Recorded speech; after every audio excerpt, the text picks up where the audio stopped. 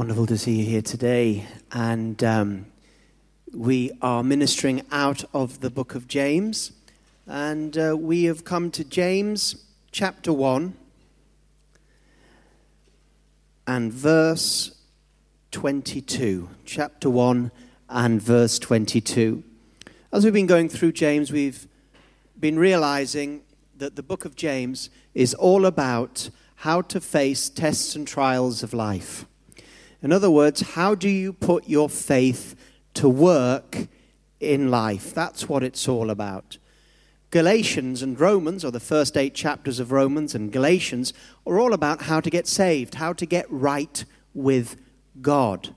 But James assumes that you are right with God. He's writing to Christians. But it's not enough just to be right with God and then do whatever you want on earth. God has given you faith not just to get to heaven by grace, but God has given you faith to put to work in your life. And your life will only be victorious by faith. And so when James is dealing with the people that he's dealing with, he's saying, look, you need to put your faith to work. Thank God you're going to heaven by faith in the blood of Jesus. But you also need to be active. Your faith needs to be alive in everything that you're doing, in your prayers and your workplace. And when situations come that you face, you have to face them with faith. Don't end up going back and trying to figure out your life like you would before you were saved. And this is the problem. There's lots of Christians that although they've got faith for heaven, they deal with the problems as if they're still back in the world. And so the first chapter says, look, consider it all joy when you face various trials. Why? Because God is Lord of the trials. And because whatever you face, God has an answer to. He knows the beginning of the test, the middle of the test, and the end of the test. And whatever you face, God has a plan in it. And the great example that James will use in chapter 5 is Job. I mean, look what Job went through. That's what James will say later. You think you've had a difficult life? What about Job? He didn't just have a difficult life. It was doubly worse because he had it all. He had everything and lost it. If you never had anything, you don't know what it is to lose it. That's bad enough. But to have had everything, to be thoroughly and totally blessed in every single way, then to have it taken from you. And then for Satan to seem to have free reign over your health and your family and your finances. And you're asking the question, where's God? Well, we know in the book of Job that God was there. That God said to Satan, this you can do, that you can do, but no further. Because God had a plan for the trial. Satan had a plan for the trial. But James says, when we get to that passage in chapter 5, that God had a purpose of blessing. And indeed, when Job had gone through that trial, he was stronger, he knew God better, he was more patient and endurant, and not only that, he was doubly blessed before he entered into that trial. So God has a purpose. Now, when we face a trial, usually what happens is panic starts. We don't know how to deal with it. We don't know how to respond to it. And we begin to panic. I don't know what to do. I didn't expect to lose my job. I didn't expect this situation to happen. First thing that hits you when a test or obstacle or trial comes is, well, if it's not panic, it's anxiety or it's confusion. And that's why James says, if any person lacks wisdom, he should ask for it. Oh, I've been praying that recently, have you? I've been looking at situations, nothing huge, but situations in my life, I don't know what to do here. I'm going to ask you for wisdom, and I'm going to believe that you're going to give it to me, Lord.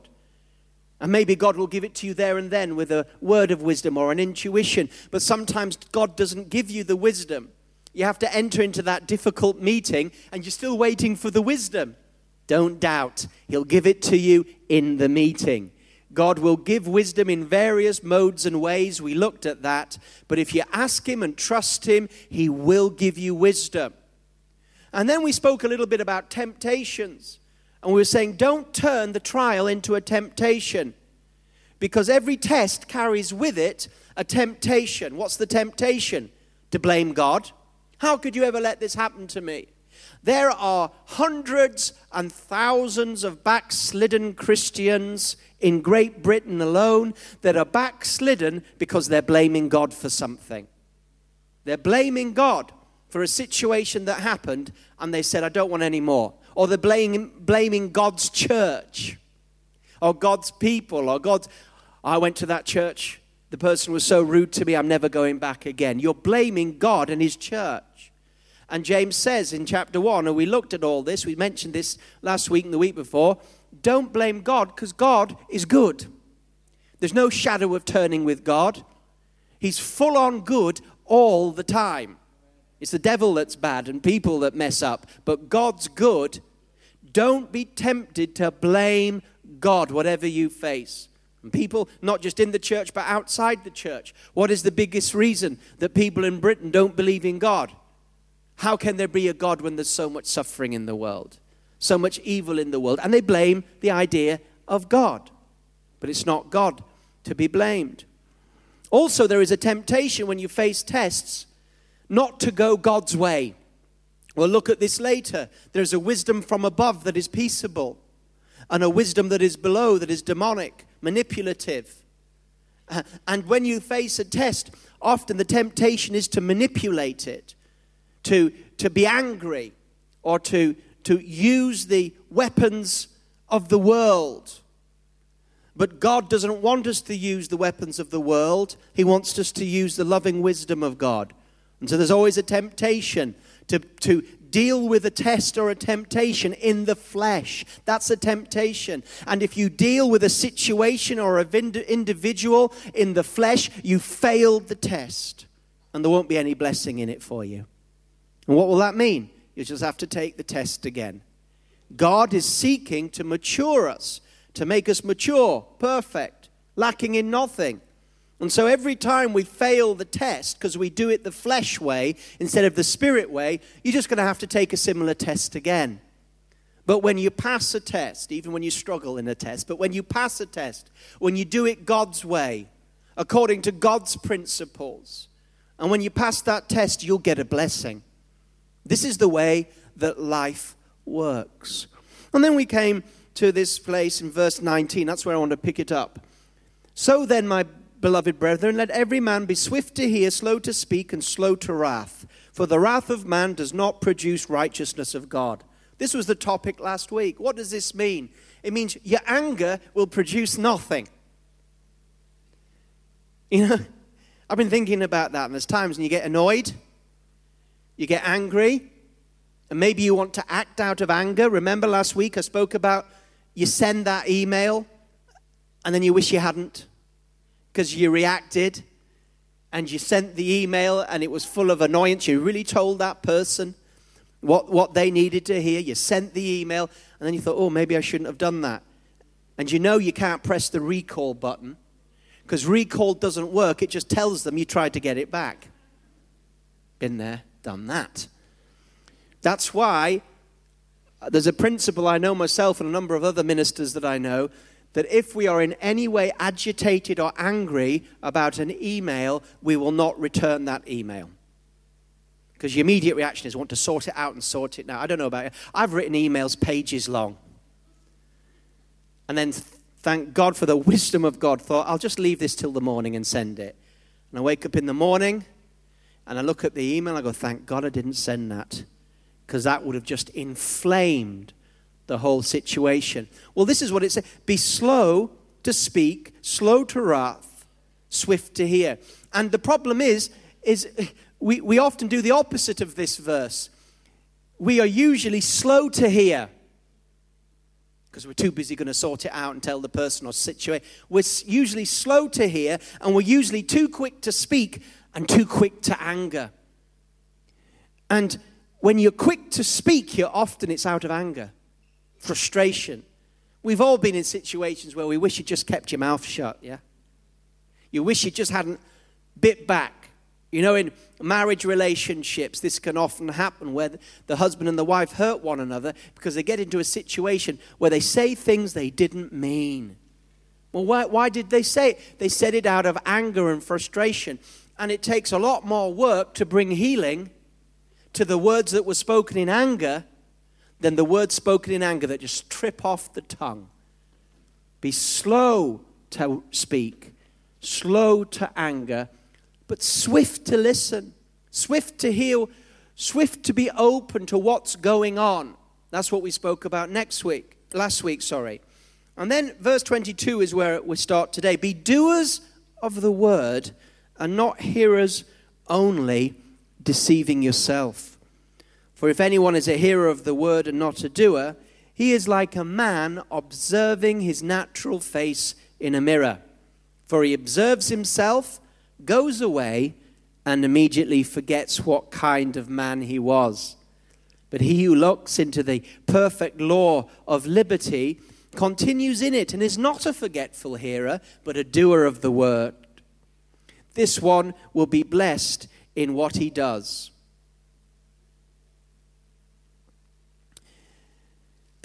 James is taking this on to the next step.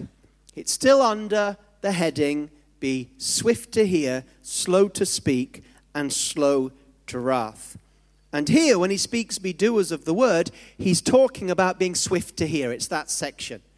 So he's saying be swift to hear, but more than just hearing that implies doing. Now, a lot of the Jewish people of that time heard a lot of the word of God. It was part of their ritual. When they went to the synagogues, there would be the public reading of the scriptures. But the public reading of the scriptures was a ritual, and many people wouldn't be paying any notice to what was being said. It was just part of the ritual. So what James is saying is, look, don't just hear the word, but apply it. Be doers of the word and not hearers only. It's interesting, but the Hebrew word for hearing, in fact, the Greek word for hearing, akouo, that word, hearing, means hearing and obeying. And so when, for example, in the book of Hebrews, in chapter 3, what was the problem with the children in the wilderness? What was their problem? They did not hear or listen to the Spirit. And so in Hebrews, what the author of Hebrews is saying, he's saying, look, don't be like the children of Israel in rebellion in the wilderness, but hear today what the Holy Spirit is saying. You know that passage in Hebrews 3? Listen, hear today what the Holy Spirit is saying. What about the 7 churches of Revelation? There was a message to those churches that were around, and nearly every one of those churches came with a message. If anyone has ears to hear what the Spirit is saying to the churches, let him hear. Jesus himself, didn't he, would often say, if anybody has an ear to hear, let him hear, and then go and speak a parable. When the disciples came to Jesus and said, why do you speak in parables? He said, to you, the mystery of the kingdom of God is given. But to those, it comes in parables, that hearing, they may not hear. And seeing, they may not perceive, lest they turn from their sins, and I would heal them. So this is a theme that James, the half-brother of Jesus, is picking up. And he would be well versed with the teaching of Jesus on hearing, but truly hearing. And so right now, there is a lesson for us today. Are you hearing what the Holy Spirit is speaking to you today? Are you even a hearer of the word? Remember, I'm not talking about just words or scriptures or public. I'm talking about, are you hearing God's word alive? Because scripture without the Spirit is dead. The scripture profits nothing without the Holy Spirit. Do you know that? I mean, I know before I got saved, when I was at school, even before I was saved, I had a gift with the scriptures. And I did O-level or GCSE, and I had a gift. And the RE teacher said, you've got a gift with the scriptures, because it was a Church of England school, and the GCSE O-level was based on study of the scriptures. So I thought, well, all right, I wasn't saved. All right, I'll go and do it at A-level, simply because it's I'm outstanding in the subject. It'll be an A grade. You know what I'm saying? Probably. So I went and did it, and again, I was outstanding in my understanding at A-level of the scriptures. That's why I went and did theology at Durham University unsaved. I did it because I was so good at it. But I hadn't heard it. I remember once I used to work in my A-levels on Saturdays. I used to work in Argos Superstores. You know Argos? And you go in and you write down your thing on a ticket and you hand it in, and then you wait, and after a while it comes out from the warehouse. I was one of the Saturday guys that was in the warehouse. We used to be standing around a ticker tape thing, and then when your number got pressed in, it would go tick, tick, tick, tick, tick. We would get the ticker tape, and then we would have to run around the different aisles and find the item to bring them out to it. Well, I was doing that on Saturdays, and the manager of Argos in Harrogate, he was a Christian. I wasn't a Christian. And I remember him just sitting down talking to me during the coffee break, and he was asking me what A-level. He was witnessing to me. I didn't even realize it. So what you're doing at A-level? Oh, I'm studying the Gospel of John. And I could talk all about the theology of John. And he said, oh, do you know the most famous verse in John's Gospel? I hadn't a clue. I said, no, I don't. I thought, that's weird. I thought they would have put that in my RE lesson, That's weird. No, he says, John 3:16. I just looked at him blankly. For God so loved the world that he sent his only son, that whoever believes in him shall have eternal life. And I went, oh. I remember it made no impression on me at all, except, that's funny. I've never been taught that that's the most important verse. I never read that in my theology books. And shrugged it off. I had heard, but I hadn't heard. It's only now that I look back, and I'm glad for that experience, because it reminds me of how I could hear without hearing. I didn't hear because at that time the Holy Spirit did not illuminate John 3:16 to my heart, neither was I open to be illuminated. And so the Holy Spirit, when it says, be hearers of the word, he's not just talking about reading your Bible, do it every day. How can you hear the word if you don't read it or be in contact with it? But he's talking about God speaking to you as an individual by the Spirit and his word. So today, I hope that the Holy Spirit speaks to you something. I can teach, I can give you information, but in the end, there could be somebody here that is sitting and will listen to my sermon and go away and have got nothing from it. Why? Well, that might be their problem, but also the Holy Spirit has to make it a revelation to you. And this is when you're in a sermon, listening to a sermon, or when you're reading your Bible, or when you're in prayer or reading a Christian book, or just meditating. Sometimes the Holy Spirit will highlight a scripture or a passage to you. He is speaking to you. Are you listening? I have a prophetic black book notebook that I put in things that the Holy Spirit speaks to me. Prophetic, sometimes scripture as well, because I want to hear and obey. There was a time when I would be getting these things from the Holy Spirit, things from sermons, and I never write them down. And although it blessed me, it never really was worked into my life. You hear what I'm saying? So I'm saying, as we're going through the book of James, in a year's time, will any of this settled in our hearts? Because it's not enough just to hear. It's even not enough now to say the Holy Spirit is speaking to me. That's not enough. So firstly, we have to be in a place where we're actually hearing, and hearing with the ears of the heart. Not just hearing, but hearing. The Spirit is speaking to me today. I'm open and ready. Lord, clear out my spiritual hearing. Lord, if there's anything in my spiritual hearing that will block you, arrogance or selfishness or the flesh, if there's anything that won't hear, please, Lord, help me. Unstop my spiritual ears so that I can hear what you're trying to say. But once you're hearing what God's saying, look what it says. But be doers of the word and not hearers only, deceiving yourself. Wow. How can you deceive yourself? This isn't me deceiving you, like coming with false doctrine and telling you false things and trying to deceive you. This is the process of self-deception. I'm not saying you are, I'm just saying if you're in this category, you can deceive yourself. And what is deception? It's blindness. Last week we ended, I don't know how I got there, but we ended on blind spots. And the problem with blind spots is that you can't see your blind spot. That's why it's a blind spot.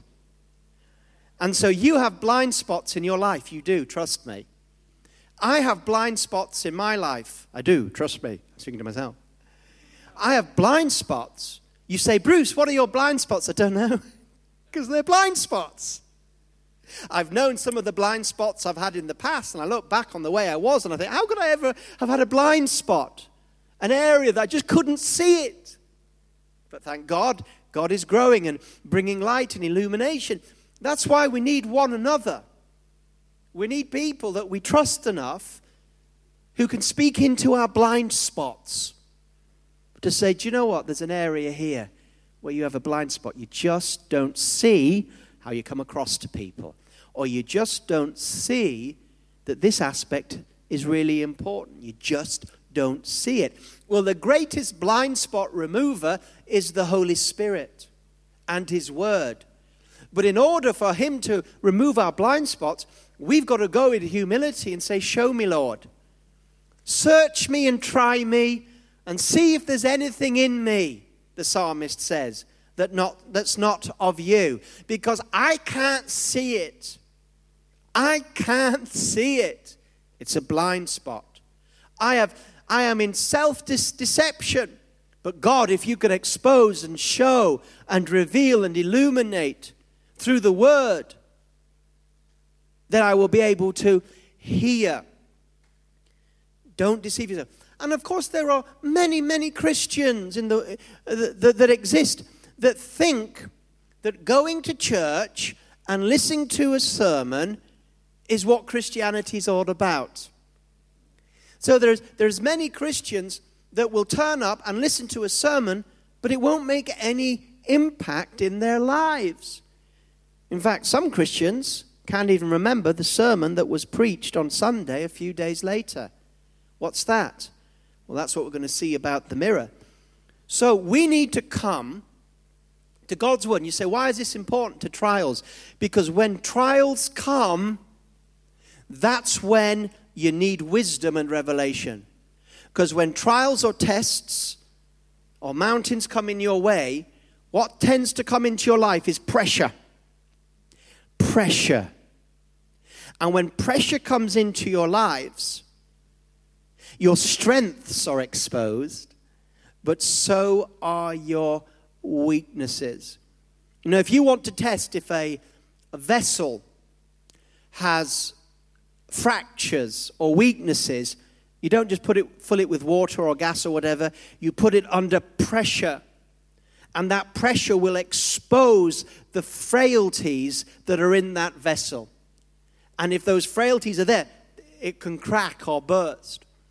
Things will come into our lives that God will allow for His purposes that will put our character under pressure. And during those times of pressure, we need wisdom so we don't panic and go the way of the flesh. We need patience. Just keep trusting God. The trial has an end. But we also need to be hearing what God is saying in the trial. As the purifying work of the trial comes. And we, like gold, are being purified. The Bible says our faith is gold. And that faith is purified when we put our faith to work. And purification means that the dross or the impurities come to the surface. If you're going through a little bit of a difficult time or a test, or if there's some challenge that you are undertaking in any aspect of your life, and you're a little bit despondent today because you don't think much of yourselves, you think, man, I'm rotten, I'm going through this, or I'm trying to achieve this, and I just feel like my faith is really rubbish, and I just feel like I'm getting angry and frustrated with God and others, and I just feel really bad about myself. Cheer up. God is healing you. I have learned this. It's not enjoyable, but I have learned this. I have learned that when I feel bad about myself, despondent or discouraged about myself, I have learned to be patient with myself. Why? Because a few days or weeks earlier, when I was feeling good about myself, these blind spots hadn't been revealed. And that when you see your weaknesses coming to the surface, it is a sure sign that God is doing a great work in your life. I'm more concerned about the person who for months and months on ends just thinks that they're the best thing since sliced bread. I'm concerned about the person that is always on top of the world, always believing their faith is fantastic, always believing that everything's great, never having it. I'm concerned about them because probability is that they're living in the land of blind spot. So when pressure comes and you feel you're not such a good Christian, relax. You're under pressure. And the pressure is making you stronger. And when you come out of that little period, that little trial or that section, you'll become mature. I've also said tests are not always, a year or 3 months. That there are little tests coming our way every moment of the day. Little tests. So don't think that Bruce is speaking only about some massive, huge trial, test of the devil like Job that you're all going to have to go through sometime. I don't want you to fear the trial. I want you to count it all joy. I don't want you to think, oh God, not another 5 o'clock service with Bruce.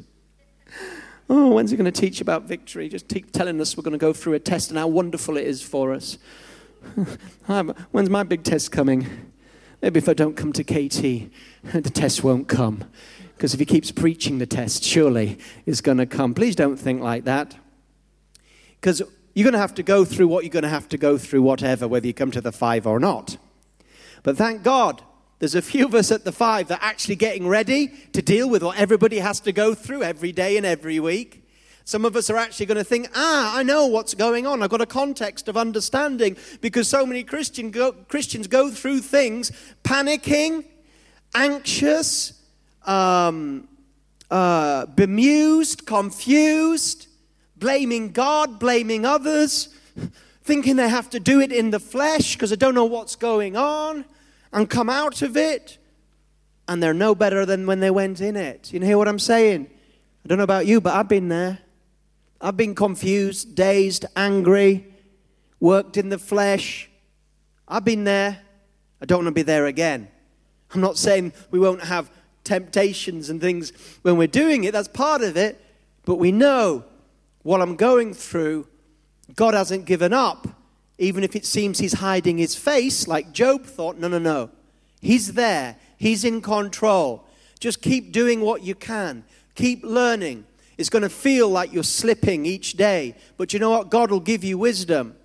Sometimes you want to say something, but you don't say it. That's God's wisdom. You're slow to speak. You're angry, but you've learned something from James. You're angry. You don't know how to deal with your anger. Sometimes you can't just turn anger off, can you? I'm trying to be real here. Sometimes there's anger. Times in my life where anger has kept me awake all night.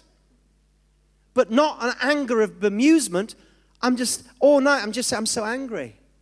I'm thinking to myself, I'm so angry. And I used to try and turn it off. But you can't turn anger off like that. So what I did is I stepped back and myself said, I'm angry. There's nothing I can do with it except give it to you, God. One thing's for sure, I'll not act out of it. No matter how angry I am, I will not act out of this anger. That I know. I might not be able to take the emotions away, but God, maybe you're just bringing some stuff out of me and the anger's coming out and you're going to skim it off. Do your work, Lord. And I've been angry all night. Terrible situation, being angry. Yet at the same time, while I went through that anger, I had a context. I understood. I said, I can't help but feel this. I keep trying to turn it off. I can't do it. So I'm just going to let it flow to you, Lord. I know I'm not going to act out of it. On the contrary, the person that I'm angry with will get a blessing. Get a blessing. If they get anything, it'll be a blessing. I'll treat that person in the nicest way possible if I'm angry at them. Not in some deceptive way, but in a real way, because I don't want to be dominated by such earthly, sensual wisdom. I want to be delivered, mature, patient. I want to deal with these things. Thank you, Lord, because I didn't even know it was in me till this situation happened. I didn't even know. I thought I was a lovely, friendly, kind person until this thing happened that I don't believe was my fault. But I won't blame you for it. I won't even blame that person for it. I'll believe it's all part of the learning process. And now I'm up all night angry. I didn't even know I had this anger in me. But I'm not going to be down on myself, although I am not enjoying it. But I'm not going to be depressed and down on myself as much as I'm able, because I'm going to believe that you're doing something in me, Lord. I'm going to believe you're working in me. And that when this anger leaves, I'll be in a stronger, deeper place with you and the rest of human beings. For if anyone is a hearer of the word and not a doer, he is like a man observing his natural face in a mirror. So we've been spoken about, don't deceive yourself. Now, the mirrors that they used in those days aren't as good as the mirrors that we have today. The mirrors that they used in those days were simply polished bronze or copper reflections. So if you've ever been in a church or had copper or bronze or what we might call today brass. And when I was a young boy in my mum's house in Yorkshire, we had loads of brass. She used to collect brass. And so every so often she would shine up the brass. And when she shined up the brass, you could see your face in it. But the problem is, it's not as good as a mirror. That's why it says, a man observing himself, his natural face in a mirror, that in those days you'd have to really observe yourself and look to find out what's there. And in this passage, it's speaking about people really looking into the mirror, trying to see and to study their appearance, to see if they had to make any alteration, or if there was any dirt, or if it was ladies, whether the makeup was on properly. But here what James is saying is, look, when the word is preached, or when you read the word, or interact with the word, you're literally holding a mirror to your soul. To your soul. And if you properly look into the mirror with an attitude of, God, please don't let me look into this with my own opinions. Don't let me read God's word today. Let God's word read me. Don't fall into the mistake of taking all your preconceived ideas, going to the Bible and reading them into it. All the things that you think, go into the Bible and reading in what you want to see, what you want to hear, and using the Bible, consciously or unconsciously, using the Bible to confirm what you already believe or what you already think about a situation. Don't approach it that way. You might not even know that you are. Be aware and say, Lord, whenever I come to the Word of God in all its forms, I'm going to come and I just want to look and see. I'm going to open my heart. I'm going to be ready for you to say something that I might not want to hear or expect to hear. And you know what? That's lovely. It's lovely when you're interacting with the Word through all its forms, preaching, reading, listening, meditating, and God says something that you didn't expect He'd say to you. Even a rebuke. Do you know what? Even reading the Word and God rebuking you, do you know what? It's a lovely thing. You say, how can being rebuked from God be a lovely thing? Because He loves those that He rebukes. And because, naturally speaking, you wouldn't hear a rebuke from the Scriptures. Naturally speaking, you'd just hear blessing, blessing, blessing, blessing, blessing. I love you, blessing, blessing, blessing. I like it when God speaks something even a little bit more mature than that. Because babies need milk and cuddles all the time. Babies need milk and cuddles and milk and cuddles. Baby, milk and cuddles and milk and cuddles and burping and nappy changing. Milk and cuddles, milk and cuddles. That's what you should give to babies. But not to like 18-year-olds. Sometimes 18-year-olds need to be like, listen, son, I've been around the block a few times, and let me tell you a few things. Oh, you don't need to tell me anything. I'm 18. I'm a teenager. You just listen to these words. You know what I'm talking about? Well, we need to face the word of God and say, we're not going to be rebellious teenagers to our Father in heaven. We're not, some Christians get into some Christians never get out of the baby stage. Milk and cuddles, milk and cuddles, milk and cuddles. You say, yes, they do. No, they don't. Paul went to the Corinthians and said, I couldn't speak to you as mature. I couldn't give you the meat of God's word. I had to give you milk and cuddles. But there is a message for the mature. Some people, they never grow out of their teenage years. And apology to any teenagers, because, it's not true that all teenagers rebel. On the contrary, that's a lie of the enemy. So excuse me for taking something that is a bit of a parody, all right? If you're a teenager, I have a wonderful teenager son, and in his obedience, well, it's a wonder to behold. So I hope you don't hear where I'm coming. But many people talk about teenage rebellion.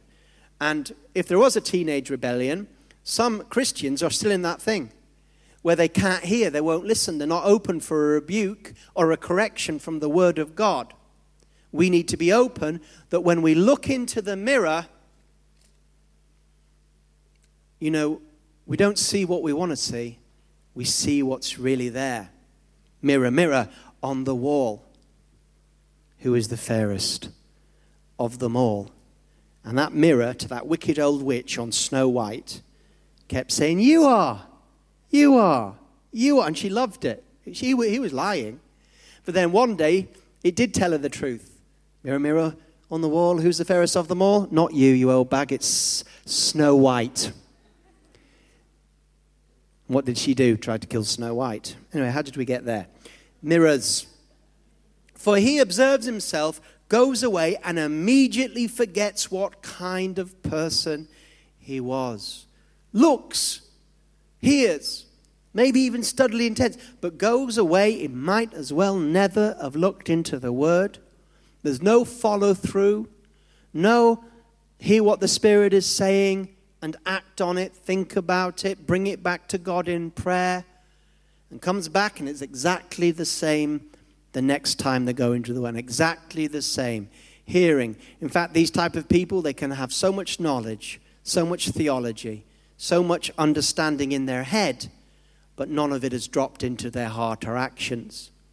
But then we find, finally here in this section, a different kind of person looking into a different kind of mirror. But he who looks into the perfect law of liberty and continues in it, and is not a forgetful hearer, but a doer of the word, this one will be blessed in what he does. What is this person, and what are they looking into when they talk about the law of liberty? Well, the law of liberty, we can look in various passages. Let me take you to some of them. When we talk about the law of liberty, we're talking about Galatians chapter 6, verse 2, which says, carry one another's burdens and so fulfill the law of Christ. So the law of Christ is to do with how we interact with other people. Many of the trials we face are to do with how we interact with other people. When God asks a question, how spiritual are you? He doesn't first ask, how much of the Bible do you read every day? Or even how much do you pray every day? That's not his first question. His first question is, how do you treat people in the body of Christ?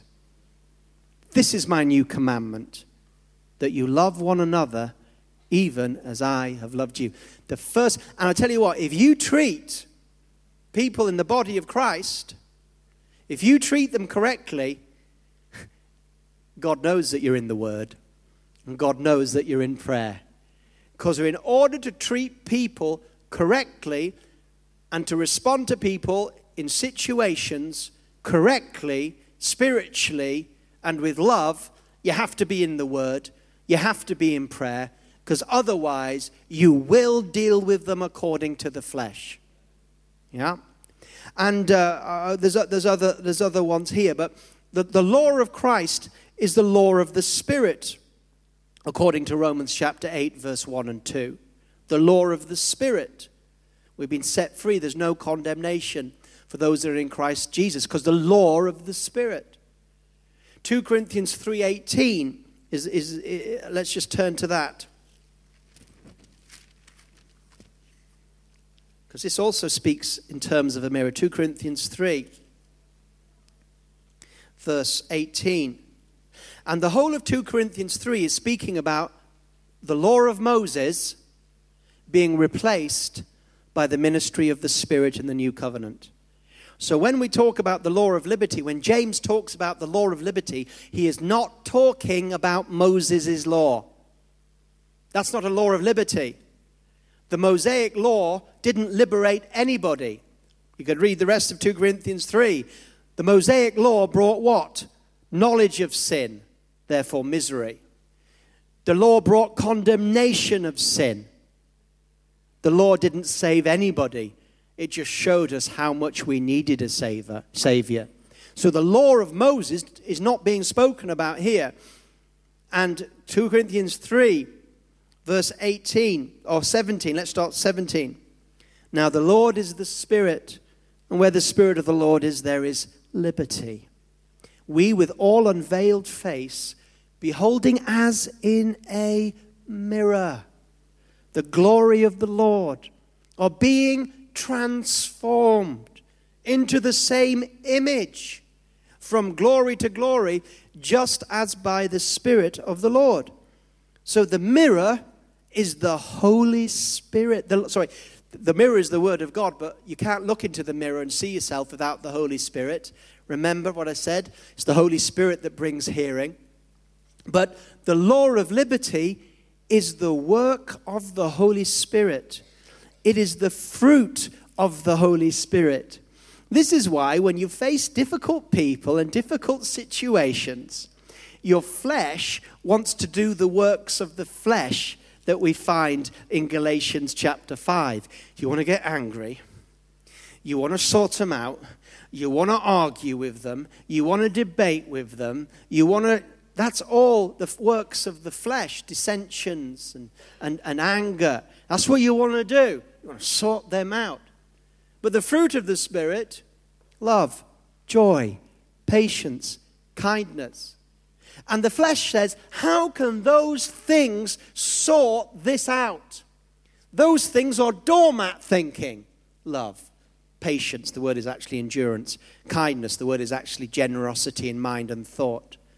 These things are doormat philosophies. People will walk right over you. No, they won't. Because God will vindicate you. Because you're going to go to God and the Spirit. They're going to go to fleshly means. They're going to go to the wisdom from below. We're going to go from the wisdom from above that James says is first peaceable. Peaceable. How can being peaceable work things out? Believe me. You're not going to work with the weapons of carnal weapons, but you're going to work with the weapons of God. You're going to go to prayer in God. You're not going to lose your integrity. You're going to strengthen your integrity. The law of the liberty is the Holy Spirit's work in the Word and the Holy Spirit's work in your heart. It's the fruits of the Spirit, not the works of the flesh, but the fruits of the Spirit. We saw it's the Spirit at work. And that when we look into the glory, when we have a relationship with God's Word and God's Spirit, then we begin to see things differently. We begin to see how we should act. We're not doormats. On the contrary, we are princes and princesses of the kingdom. We have too much dignity to wallow in the dirt of anger, dissension, manipulation, stabbing in the back, lies, all these methods of bringing down people. We are too dignified. And you know what? God won't let us go down in our dignity. But if we want to wallow with the pigs, God will let us live with the pigs. God will never let you go down. And the beautiful thing about trials, as I close today, is not only will you grow, but you'll trust God. You'll trust God. You look at every trial in the Bible where people had to trust God. And the whole of Christianity is simply this. It's about trust issues. It's about everything in your life is about trust issues. Do you trust him or do you not trust him? Even in the trials, my greatest struggles are all struggles of trusting God. All of them. In the little reactions when something happens, shall I slap that person down because they need a good slapping? Don't they know who I am? I'm the associate minister. The only person who can slap me down is Colin or Amanda. And this person's been just rude to me. They need a good slapping. Good slapping. Am I going to do that? Or am I going to dignify and go God's word? May need to confront them. But I don't confront them out of anger or reaction. It would be for their own benefit and the benefit of the kingdom of God. What am I doing now? I'm living in dignity. And I'm trusting God that to go his way, God will bring me through. I'm not a doormat. I'm not running away. I'm not saying you can do whatever you want. I am a dignified man of God with the fruit of the Spirit. Well, that's what I'm believing for. And when I come, and the pressure is always this, always, you're going to do it God's way or not. You're going to trust me or not. I spoke to you, I promised you. Yes, but God, it doesn't look like your promise is going to come through. Are you going to trust me and work the principles of the Spirit or not? It's always that. It's always that. And I'm like, oh God, it's always this, isn't it? It's always down to whether I trust you or not. It's that simple. Whatever the complex situation that we find ourselves in, it's always down to whether I trust you or not. And do you know what? It's difficult to trust God. But the more we trust him, the deeper our relationship is, the better the testimony, and the more we're ready to trust him again. Because I tell you what, the more we trust God, the better our lives. You can only really count it all joy in various trials when you've been through a few, trusted God through a few, and come out. Because the final of this section says this, and be blessed, right? The final thing says, Hebrews, says this, James, that says, not a forgetful hearer, verse 25, but a doer of the word, this one will be blessed in all he or she does. Not in some, in all. Do you want to be blessed? I do. How can you count it all joy? Because of the blessing. And this blessing is internal and external. I've gone over time. Okay. Internal and external. I'll carry on next week. Internal, the knowledge that you're walking with God. There's something about trusting God. There's the times when you're like panicking and, I might try. But there's a time when, do you know what? I'm glad I went God's way. And just going God's way can feel great. If you've never done it, try it. If there's something that God will give you an opportunity. Go God's way. Even if it's a little thing, go God's way. You'll be blessed as you go in God's way. It says blessed as you do. And on the inside, whatever the results, even if the results aren't yet in, you'll say, I'm glad I went God's way. So the internal blessing, I'm glad I'm going God's way. It's wonderful to be there, to have God saying, well done on the inside. But then the external blessing, because there's always the end of the trial, and there's always the blessing that comes with it. Greater knowledge of God, greater security for your soul, and God will bring you through. And often that will be materially, positionally. He will crown you with the crown of righteousness. The blessing will come. Don't fear tomorrow. Tomorrow is God's plan to get you through to destiny and to bless you. Thank you for letting me go 5 minutes over time.